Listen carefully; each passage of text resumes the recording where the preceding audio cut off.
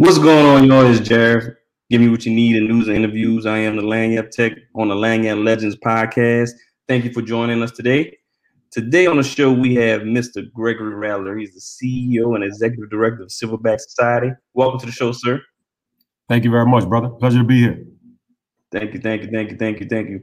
So, like I said in previous podcasts, you also interview other people who have been on the podcast, who have been a part of this great organization. The Silverback Society has been providing services for years in the New Orleans area. We give it back to the community. Of course, again, like I said, I am a member. So please, Mr. Gregory Rattler, let the people know a little bit about yourself. Awesome. Okay. My name's Greg Rattler Jr., born and raised here in the city of New Orleans. Went to St. Augustine High School, the greatest high school on the face of the planet. Then went to Howard University and graduated. I want to say all that. Well, okay, I'm sorry. Go ahead. Hey, brother, that's standard issue. Gotta have that.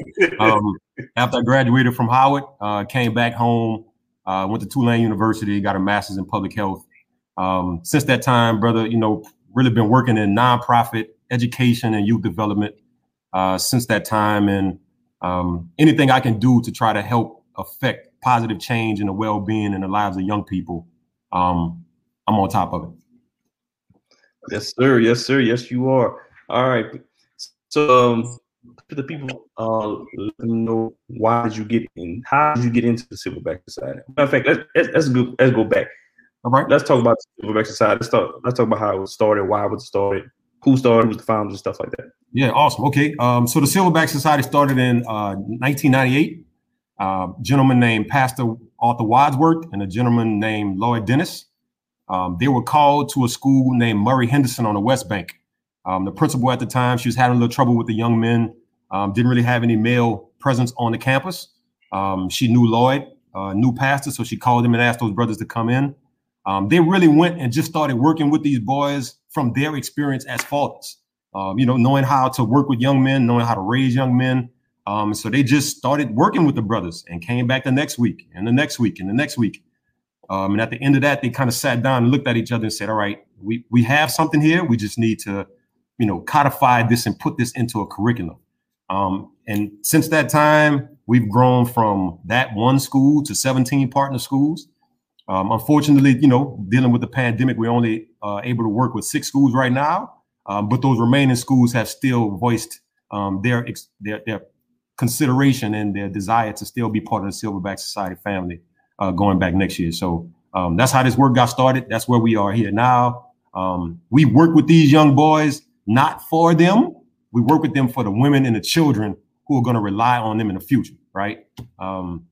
Because if we don't teach these young boys how to be men, we can't be upset when they don't learn how to be men if we didn't take the time to teach them. So that's why we go every single week. We show up without fail. We're in the school when we have the opportunity to. We're in the school, and now we're showing up via Zoom. All right. Nice. Okay. So, what got you involved with the Silverback Society? Like, how did you start? Who recruited you? How you get in? Right. So actually, my father joined the Silverback Society before I did, and I would always hear him talk about the interactions that he had with the young men, the kind of conversations he was having with the young men. And I personally, I was blessed. I was extremely blessed because I had a number of men, be their blood or community relatives, a number of men who were always willing to and unafraid to teach me what it was to be a man, right? And as I got older, I really began to appreciate their intentional intervention in my life, regardless of whether I wanted it or appreciated it or not. Their intentional intervention in my life, I began to appreciate it and understand it more. And then hearing my father have the same kind of excitement with seeing young men succeed that he had when I succeeded, I was like, I gotta see what this is about. And like literally on my first session, I got to see young boys aspire to be the men who were standing in front of them. And it was like, all right, I'll be back. When's the next? And I've never left.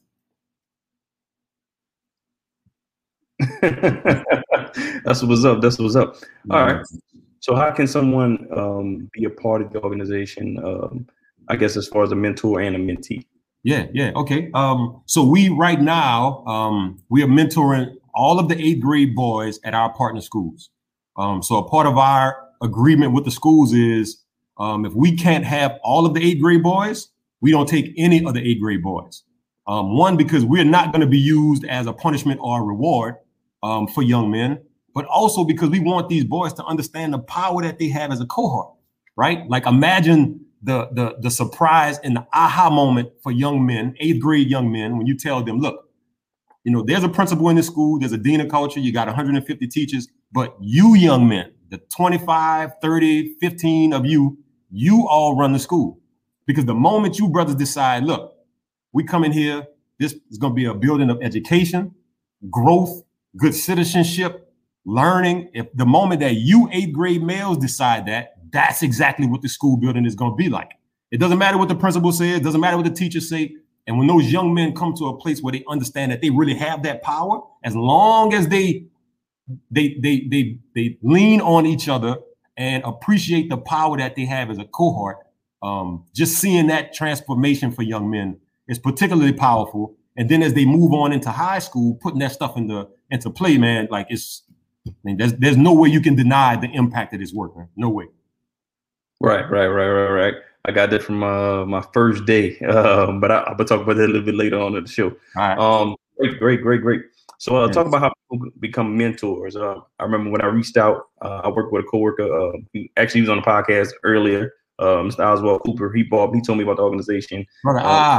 He told me about the organization, and then I had a meeting with you, like a little interview process, and that's how my mentorship began. But can you tell people, elaborate how the recruitment process, how people are eligible and stuff like that?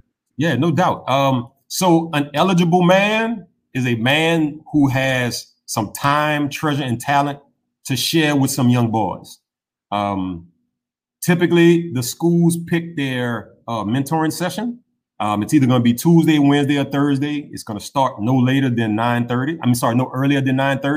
And it's going to end no later than 2:30, because we make the assumption that we got nothing but high quality men who have families and communities that they're responsible for. So we just assume that every single weekend, these brothers are going to take their family on a trip, and they're leaving Thursday evening and they're not coming back until Monday evening. So we don't ask brothers to do anything outside of Tuesday, Wednesday, and Thursday. So if brothers have interests, time, treasure, talent that they want to share with these boys, they can go to our website, www.silverbacksociety.com, and click on the sign up link, volunteer, and put your information in. When you submit that information, it's going to come directly to me. As Brother Jared just said, I'll send you an email to find out a time that works best for you. If you're comfortable doing a distance face-to-face meeting, if not, you want to do Zoom, we can do Zoom. And then I'll get you to sign up, talk to you a little bit more about the organization, about the work, find out a little bit more about you, tell you a little bit more about the brothers who are part of this dynamic brotherhood. And then one day, you know, we'll put you on a team, and hopefully you'll develop some great relationships with some young men, just like you did. Right.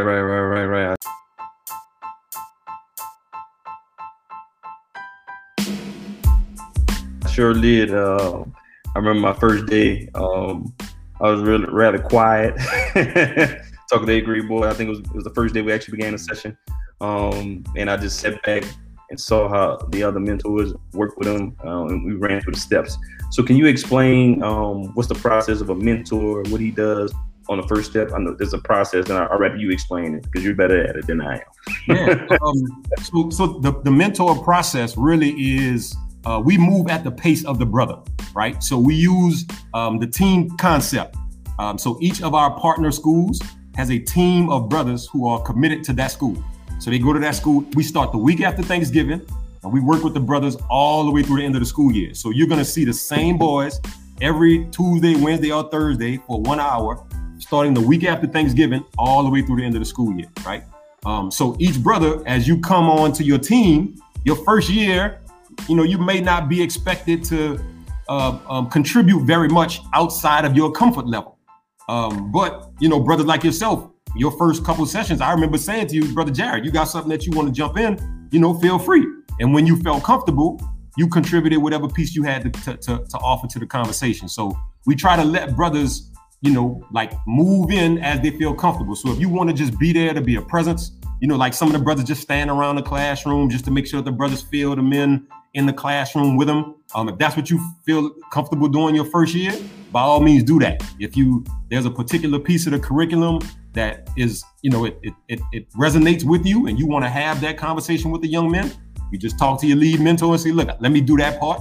The lead mentor is going to back up, because the objective for us is for these young boys to see a team of men who get nothing from them. We're not here to get anything from them. These brothers are not being paid. These brothers are volunteering their own time to come spend this time with these young brothers.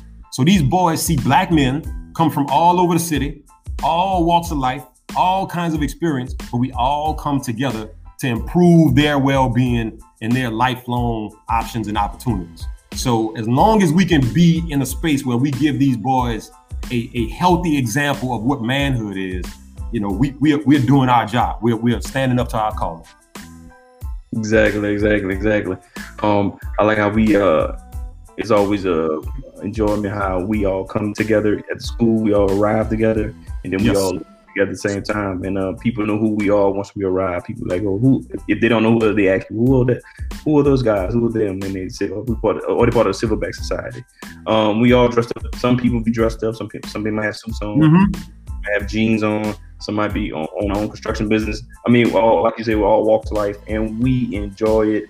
But I remember I think the first time I really spoke, it was out of anger, because I think it was like our second or third session. And you know how they are, 8th grade boys are. They be cracking jokes, laughing, trying to get people attention, messing it up for other kids. And I was just angry because we sitting here providing all this time and energy, making sure y'all listen to us, so y'all don't have to go to the roadblocks we had to go to. We didn't have that when we was coming up at all. Right. And so I don't know what I said because I blacked out. I don't remember what I said, and I just know it was quiet for the rest of the time. But brother, you have your own individual impact. And I think that's the beauty of the Silverback Society, man. We got brothers from all over. Brothers bring all kinds of experience. Brothers bring all kinds of understanding. Brothers bring all kinds of information to bear for some 8th grade boys. This is not the CEO of Google or Facebook. These are some young, impressionable minds that are thirsting for knowledge, right? So for brothers to have the care and concern to say, look, young man, I want you to take advantage of this time right now, because this time is not promised to you tomorrow, the next day, or the next day. Like that shows that you have a care and a concern for this young man that oftentimes, bro, we find that the people who stand in front of them and teach them math, science, arithmetic, they don't have that level of concern for them, right? So to have a black man, and the point that you made about us showing up together, the impact that it makes when a group of 5, 6 black men, the same 5 or 6 black men, keep coming to this school, keep showing up, keep making their presence felt in that school building, we become part of the school. Exactly. When we were leaving Cog Hill, that principal, she was looking for us. She wanted to talk to us before we left. She wanted to talk to us before we left. So we become a part of the school, brother, and that's something that I think that is often, like, the brothers don't understand the value that they have in just spending 1 hour a week with these 8th grade boys, man. Brothers just don't understand it. Right. I mean, we made a huge impact. I can tell we made a huge impact. Absolutely. I think one of the mentors told us at the end that he said that one of the students was talking, and he was like, yeah, man, we're not gonna do that tonight. We don't know what he meant by it. I mean, but just by us being there, we might get them out of trouble. Instead of doing something crazy or breaking somebody's car or selling drugs, something like that, they're looking at us like, yo, if he could do it, I can do it. So great. All right, so let's talk about the other programs that come from Silverback Society. Can you talk about what we do outside of the classroom, like some of the activities that we do? Yeah. All right. So each year, a part of the calendar is we take each school has their own individual day where they go to Dookie Chase. Up until her passing, Miss Leah Chase, whether it was on her walker, on her scooter, if somebody had to assist her, she always came to the back to talk to these young boys so that they understand that she had a special menu for them. She gave them the VIP dining room in the back of Dookie Chase, you know, and they get a custom dining etiquette experience, right? So that is something that I didn't really understand the impact of until a couple years ago. I mean, you know how it is. We're sitting in Dookie Chase and a young man is just like, he's just awe. He's just in awe, bro, looking around at all of the pictures. And so, you know, I kind of scoot up to him, you know, don't want to be loud. I kind of just get in his ear. I'm like, you know, young brother, you having a good time? He's like, man, Mr. Greg, I see this place every single day. And like, I've never been in here. So I'm thinking like with an old jaded hackneyed mind, right? I'm like, maybe he gets on a bus and passes Dookie Chase every day going to school or something. The young man said, Mr. Greg, I live across the street. I live in the housing development across the street. I see this building every single day, and this is the first time I've ever been here. So for the Silverback Society to be able to say we gave that kind of exposure to a young man when he has not been able to have it living across the street from Dookie Chase, I mean, I can't. I mean, I don't know what else to say in terms of impact, right? So that's the first activity off campus, and then the second activity off campus is our end of the year event. So we typically, you know, we got 16, 17 partner schools. We may bring the brothers from these 3 schools together, then grab the brothers from these 4 schools together. We bring them to an event, and the objective of that event is to push these brothers into high school, right? So let's just say McDonald 32, Cog Hill, and Robert Moulton. We'll bring those 3 schools together, right? Then during the session, we'll say, all right, how many of you brothers planning to go to 35 next year, right?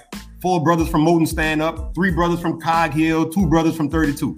We say, all right, y'all brothers, y'all go stand in the corner. We need y'all to exchange names, phone numbers, social media handles, because in the fall, when you brothers walk into 35, young man, you're not walking in by yourself. You're walking with a team of brothers, right? Who's supposed to like sharpen your edges as you sharpen theirs. Then what we also do is we give each young man his individual Silverback school bag, right? So each young man gets a school bag and we tell him, look, we suggest that you wear this when you first get to your high school because there are some Silverbacks in the building. And when they see you wearing your Silverback school bag, they're gonna grab you, put you under their wing, and teach you the ropes of how it goes in the school. But you remember, when you see some Silverbacks walking through the hallway one day, you're gonna have to do the exact same thing for them, right? So those are the 2 experiences that we have for the boys that are really about trying to expand their horizons and make sure that they understand that that cohort thing does not end when they graduate. That's why we tell them once a Silverback, always a Silverback. Exactly. I remember when one of our sessions that you all actually you brought I think you brought 2 upperclassmen from Easton. From Easton, yeah. Yes. For the Society. And I guess those they did the program, and then when they got to Easton, they started their own high school Silverback Society program, correct? Wait, let me tell you about these young men, brother. Yeah. So we've done this work such to the point that we've seen so many young men go through this 8th grade work. These young men got to Warren Easton and called us to a 7 o'clock in the morning business meeting, right? Me and Lloyd, look, y'all got to come show up, right? These brothers decided that they wanted to have an experience in high school that allowed them to further their Silverback training and learning, right? So we came up with 3 objectives: to help these brothers continue on their journey to be better men, to force the school to serve them better as students, and then lastly, to inspire them to do service in the school and in the community surrounding the school. So all we do really, brother, is cut checks.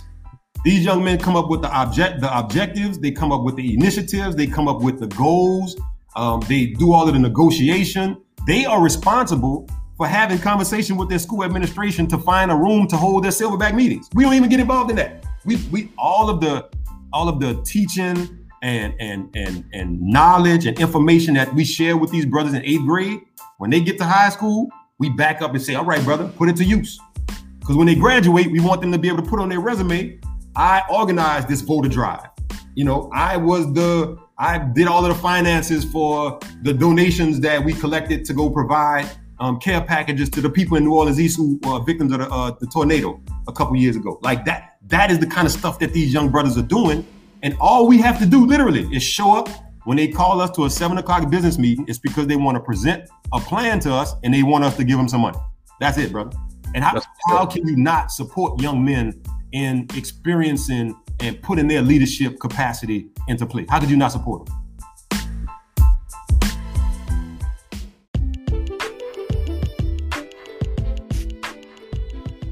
What's going on, y'all? Thank y'all for listening to the Land Young Legends podcast. Make sure you're subscribed to all our social media outlets, YouTube, Twitch, LinkedIn. We're all over the place now. So make sure you look for Land Young Legends and everything you use. Please subscribe. Please like our Facebook page. Make sure you retweet us on Twitter. Thank you for listening.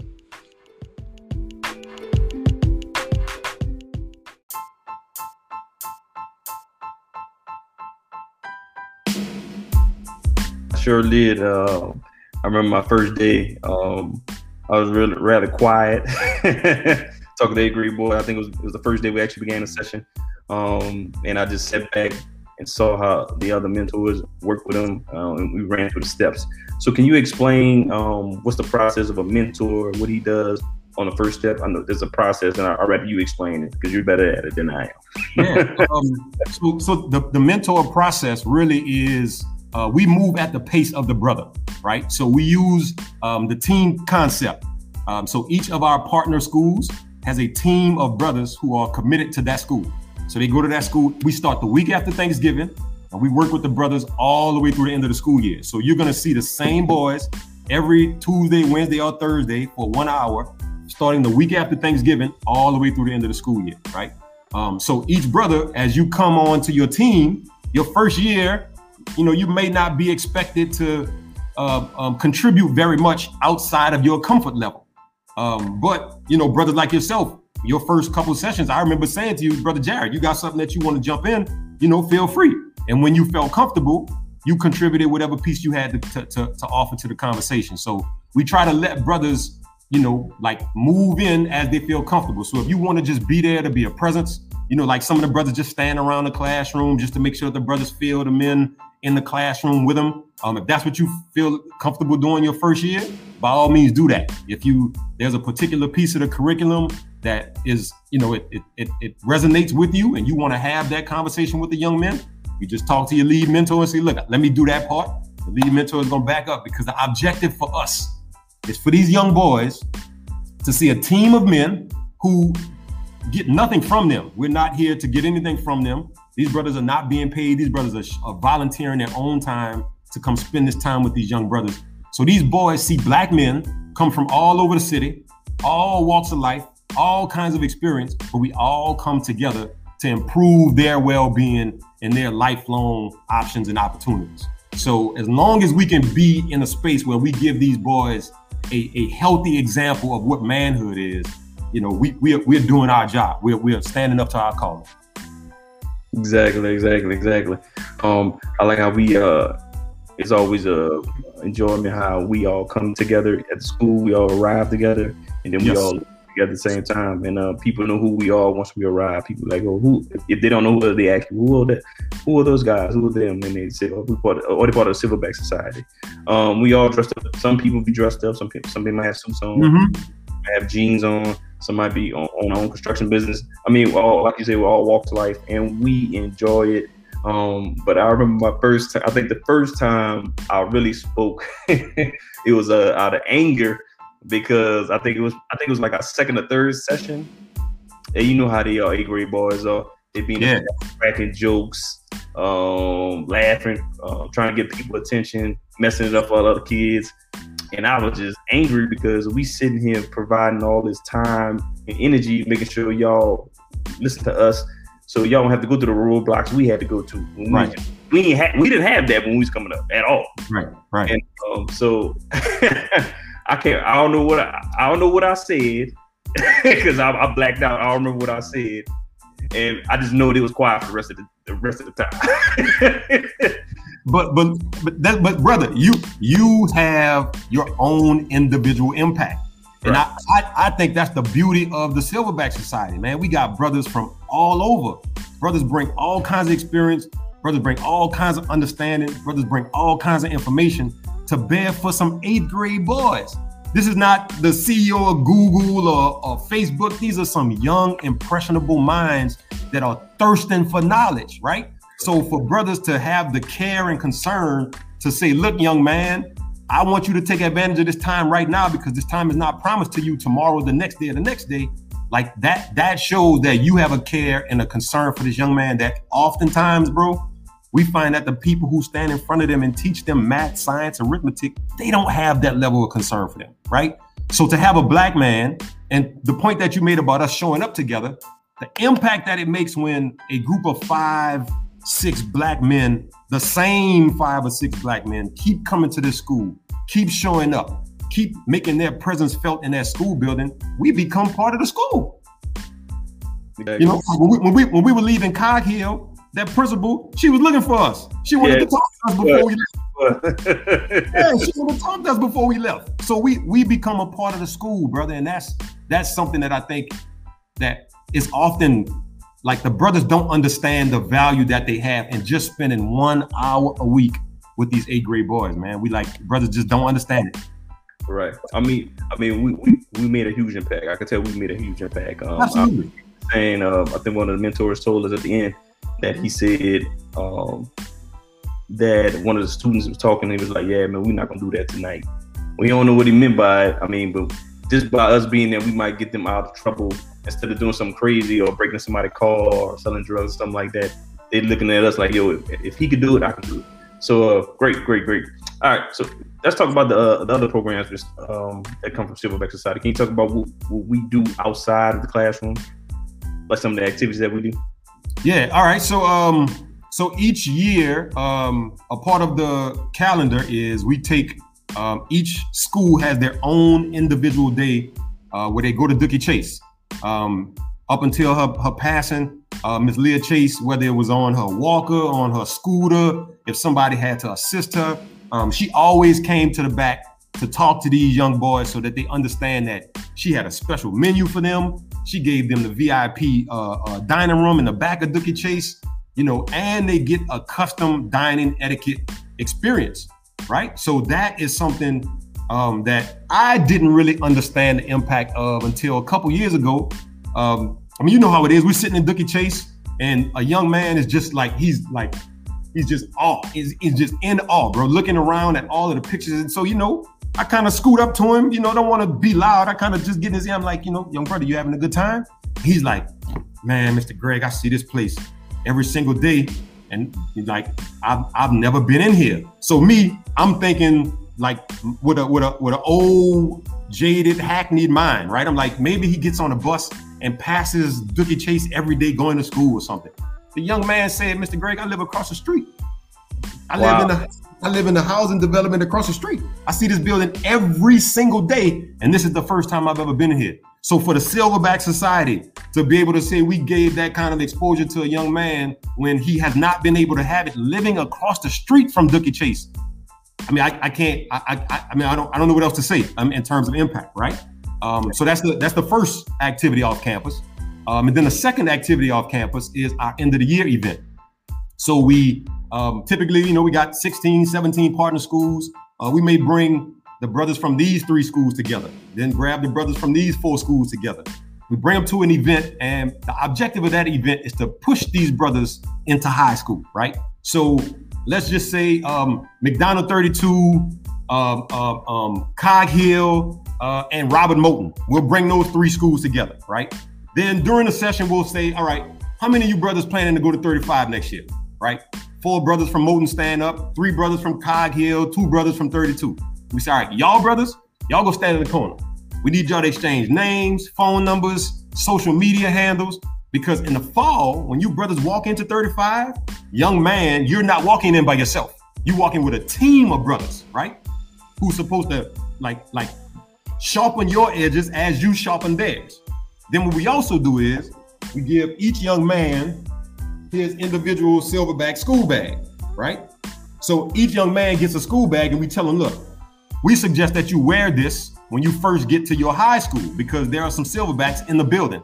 And when they see you wearing your Silverback school bag, they're going to grab you, put you under their wing, and teach you the ropes of how it goes in the school. But you remember, when you see some Silverbacks walking through the hallway one day, you're going to have to do the exact same thing for them, right? So those are the two experiences that we have for the boys that are really about trying to expand their horizons and make sure that they understand that that cohort thing does not end when they graduate. That's why we tell them, once a Silverback, always a Silverback. Exactly. I remember when one of our sessions that you all actually you brought, I think you brought two upperclassmen from Easton. From Easton, yeah. Yes. For the Society. And I guess those they did the program, and then when they got to Easton, they started their own high school Silverback Society program, correct? Wait, let me tell you about these young men, brother. Yeah. So we've done this work such to the point that we've seen so many young men go through this 8th grade work. These young men got to Warren Easton and called us to a 7 o'clock in the morning business meeting, right? Me and Lloyd, look, y'all got to come show up, right? These brothers decided that they wanted to have an experience in high school that allowed them to further their Silverback training and learning, right? So we came up with 3 objectives: to help these brothers continue on their journey to be better men, to force the school to serve them better as students, and then lastly, to inspire them to do service in the school and in the community surrounding the school. So all we do really, brother, is cut checks. These young men come up with the objectives, they come up with the initiatives, they come up with the goals, they do all of the negotiation. They are responsible for having conversation with their school administration to find a room to hold their Silverback meetings. We don't even get involved in that. We all of the teaching and knowledge and information that we share with these brothers in 8th grade, when they get to high school, we back up and say, all right, brother, put it to use. Because when they graduate, we want them to be able to put on their resume, I organized this voter drive. You know, I did all of the finances for the donations that we collected to go provide care packages to the people in New Orleans East who were victims of the tornado a couple years ago. Like that is the kind of stuff that these young brothers are doing. And all we have to do literally is show up when they call us to a 7 o'clock business meeting. It's because they want to present a plan to us and they want us to give them some money. That's it, brother. And how can you not support young men in experiencing and putting their leadership capacity into play? How could you not support them?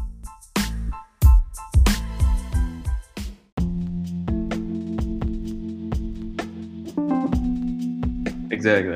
And when he was presenting and he was telling their story to the 8th grade class at Cockhill, it was like their eyes lit up. I think that was the most focused they ever been in since we started the program, when they came in and it was really engaged with them, and they had a lot of questions and a lot of feedback, and I knew they enjoyed that session right there. Cool. All right, so let's talk about working for a nonprofit organization. So what are what are some roadblocks or some hiccups that happens when you're running a nonprofit organization? Oh man, the rules, bro. I'm be honest with you, the rules. Because when you do nonprofit work, you have to be clear that you are trying to affect some public good. You're not getting into nonprofit work because you want to be rich. I mean, let's be honest about it. All right, it doesn't happen that way. You want to do nonprofit work because there is a particular problem in your community, in your neighborhood, in your city that you think your skill set can influence, can change, can affect, right? So that's why you do nonprofit work. The rules by which you go about accessing funding, maintaining funding, even identifying sources of funding, it can get to be a little aggravating at times. I was lucky. I had an opportunity to work for a foundation, to be a program officer, and I learned a lot of the tricks about how you get people to understand and appreciate your work from having to appreciate other people's work, right? So now I understand how you have to talk to program officers, how you have to engage foundations, how you have to present your logic model, your theory of change. You have to have all of this stuff lined up in order for folks to say, here, I'll give you a couple dollars for you to impact change in your community, right? So that's pretty much the thing that I found to be most aggravating about working in the nonprofit space. The ability to be on the ground in close proximity to the people who have the need is the thing that I love the absolute most about nonprofit. I kind of despise the corporate environment. I think it's very phony. I don't think any of it is concerned about the well-being of people. It's all about a bottom line.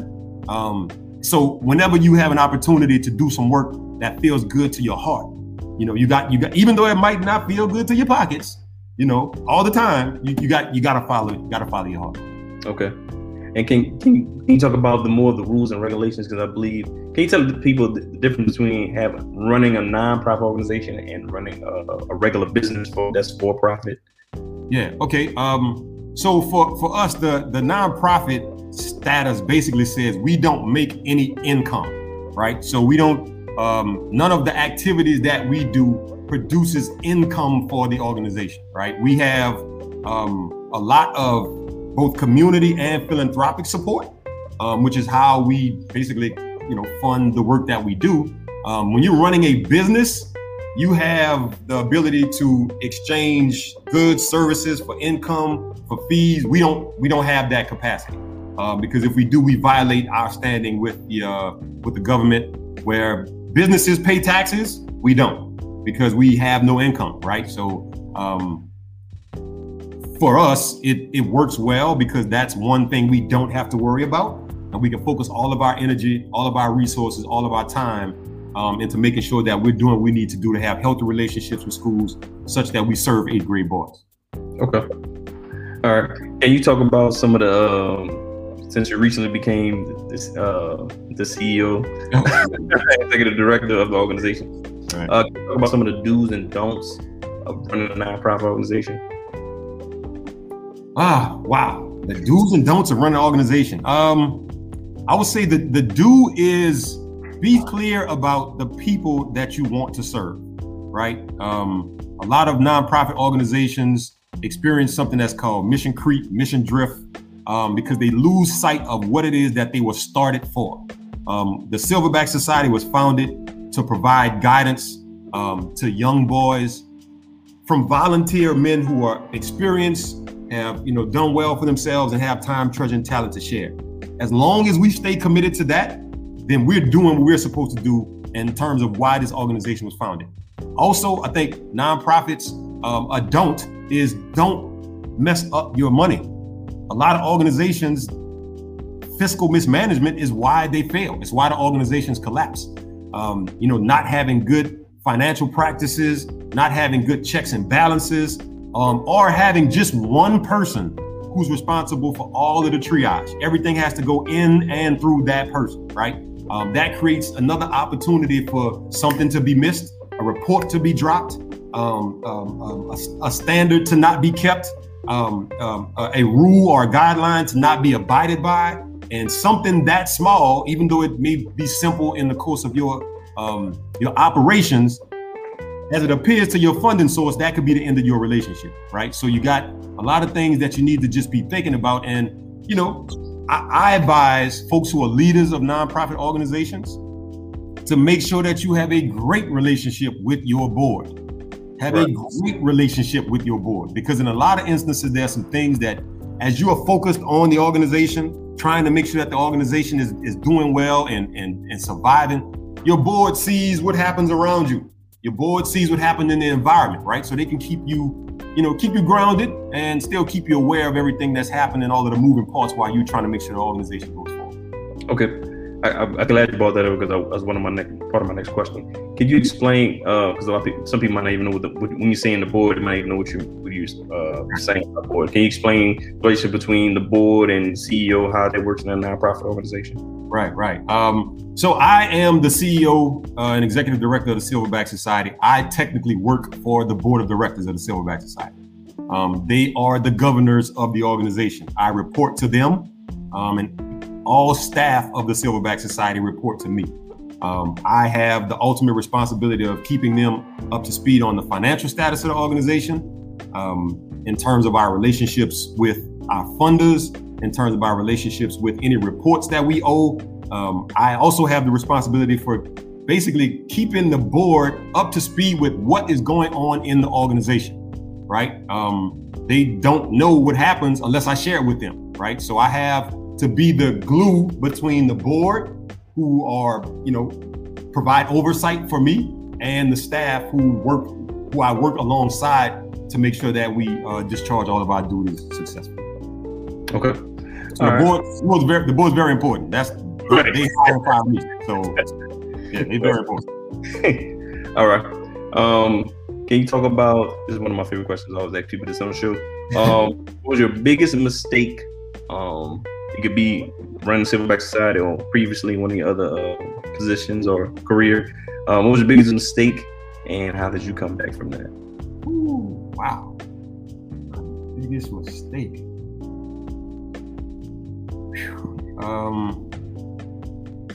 I think my biggest mistake was probably not allowing. So before I came to the Silverback Society, I worked for an organization called Ceasefire New Orleans under Mitchell Andrew. And I think one of my biggest mistakes was I pushed the staff at Ceasefire. I think I may have pushed them a little too hard. Some of the brothers were, still trying to find their footing, coming back from, the challenges that they had in their lives. And me seeing the potential in those brothers when they probably didn't see it in themselves, I just pushed. I just kept pushing. And luckily, I had a beautiful brother named Calvin Pep right alongside of me every step of the way. And he always used to counsel me, Greg, your job is to plant the seed and let the Creator give the increase. And I think it took too long for me to understand what he was saying to me. And I think I could have been a better leader if I didn't push the brothers as much as I did, or push them the way that I did. Okay. All right. That's a good example. I like that. Like self-accountability. I like that. Oh, absolutely. Absolutely. All right.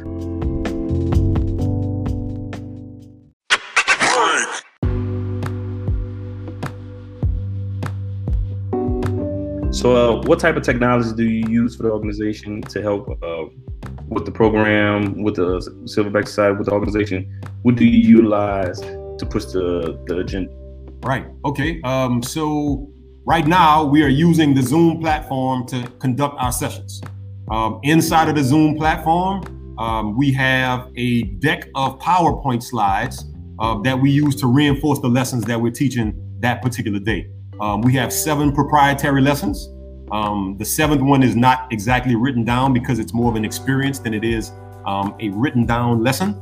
But as we go through the process, we try to make sure that we give the brothers space to feel like they can be involved, right? So we have a Silverback app that we just got off the ground within the last year or two.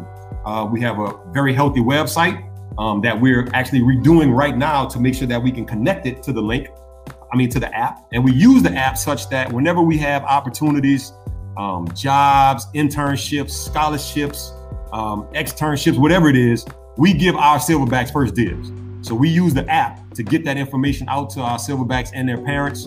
And also we use it to keep in communication with the schools as well. So between the app, between using the website, and trying to stay as advanced as possible. We try to stay on the front end of the technological curve. We're now using this new platform to be able to keep all of our records and keep our database up to snuff so that we can get our messages out to all of our Silverback mentors at once. So we're trying to move into the technology age at a pretty good clip. All right. Good. Okay. All right. So, what if somebody wanted to get into the nonprofit organization? What would you tell him or her the ins and outs about it? What should they do? Should they go to school for it? Should they just start volunteering? If they want to make it a career, what would be their way to do so in your vision, in your mind? If you want to do nonprofit work, I'm almost positive that there's an organization in your community that has a space for you. I'm positive that nonprofit organizations are always looking for volunteers, right? And volunteering with an organization is a great way for you to understand if this line of work is for you, if this particular initiative is for you, if your passion for that particular population is as real or authentic as you thought it was. Because when you have to roll your sleeves up and get in the mud with people and work with them, and the benefit of the work is going to the people and not to you, that really gives you a chance to really evaluate whether or not you really love these people or love this community or love this particular organization the way you say that you do, right? So I would do my research, learn whatever you can about the organization, learn about any initiatives that they've done, see if you can talk to some people in the community who benefited from some of the initiatives that organization has put on. And if you feel comfortable, follow your heart, move into it. All right. Okay. So you touched about it on the last question I asked you. How has COVID impacted the way Silverback Society works? Oh man, listen, Zoom is it's a blessing to have. But every time I look into the eyes of one of these young brothers on the camera, like I feel I am not there with the young man. I feel it, right? It's something about being in that classroom with those boys. It might get a little musty, it might the air might get a little thick in the classroom, but you got men in the space who are helping to build and shape other young men, right? So there's something about that engagement, there's something about that space, that environment that's very, very sacred, right? And it's kind of hard to replicate that emotion, that connection, that awareness of where young men are through this virtual platform. Another thing that COVID has done is stopped us from learning young women. The school year that was interrupted by the pandemic was the first year that we actually had our girls pilot, the Power Girls program, right? So, I mean, we were learning, brother. Like, we moved this curriculum over to have some of the same conversations that we're having with young men, having in a way that it's expressing to young ladies a concern from the perspective of a male, right? It looks a lot different. It's not a team, it's not men, period. It was Lloyd who went to the school, had a conversation with the young ladies. We paid a female staff member to be in the room at all times. And if any of the young ladies had any questions, they were able to ask that staff person and then feed those questions to Lloyd so that he can be prepared to have that discussion when he came back to meet with the young ladies the next week. So they got Silverback bags as well. We have Silverback bands that, we got our little tagline on our bands. The young ladies have their own band that say Power Girls. So, pop girls rock, right? So we trying to expand intentionally, just like we did with the high school piece, to be very slow, to be very intentional about the growth and the trajectory that we wanted to see the organization or that particular work of the organization go. So that's been the biggest holdups that we've had from COVID. Our funders have been awesome. Our funders have understood. They've encouraged us to try different things. They've kind of, tabled some of our evaluation metrics so they can give us some space to kind of learn this new virtual thing. And they've even challenged us to think about how we can incorporate this virtual space into whatever the new normal is going to be whenever we go back in the classroom. So it's a crucible for learning right now, brother. And I'm trying to be a good student. Okay. Can you tell my listeners what are the perks of donating to a nonprofit organization? Because a lot of people are unaware of the perks of donating to a nonprofit organization. Oh yeah, of course. Initially you get your tax write-off. That's the huge part of it. Yeah, you get to write that off on your taxes. But more than anything, you get the personal satisfaction of knowing that you have had a hand in men showing up, in the Silverback Society's case, men showing up to help young boys to learn the value of thinking, right? To not just do, but to think about what you do. Even if we can get a brother to just pause for a millisecond and think, what if I do this? What if I don't? And then he moves forward. We did our job, right? So, donating to a nonprofit, you have a hand in changing whatever the conditions, whatever the circumstances, whatever the challenge is for that community, for that family, for that school, for that young man, for whatever. You can know that your resources have been crucial in making a change in those people's lives. And I mean, if you are concerned about donating to a nonprofit, I'm almost positive that knowledge, that assertion, that confirmation that what you do will change the lives of, you know, young men and the children who come and the women who come behind them. And I think that's a huge benefit. Exactly. Great. So can you talk about where do you see the future of the Silverback Society, and what do you see in the near future and the far future? All right. In the near future, I see us going back, hopefully, once, you know, society resumes what's going to be normal. I see us going back into schools and mentoring these boys. I see us expanding this high school work. I see us, you know, intentionally learning the work with the young ladies. But now we have young men who are graduating and going to college, right? So we had one of the young men who actually came to Warren Easton, the big one, Big Said, the big football player. That young man turned down a scholarship to a full ride, academic athletic scholarship to Oklahoma, because he wanted to take the package that Georgia offered him because it was a better package to him. So to see a young man have options, and then to see the light bulb go over his head that affirmed all of the hard work and dedication that he put and invested into himself, to see that, you know, see him get his return on investment, you know, like that is why the Silverback Society has to continue to follow these young brothers, right? So that's more immediate. Long term, brother, to be honest with you, I see the Silverback Society working ourselves out of a job. Okay.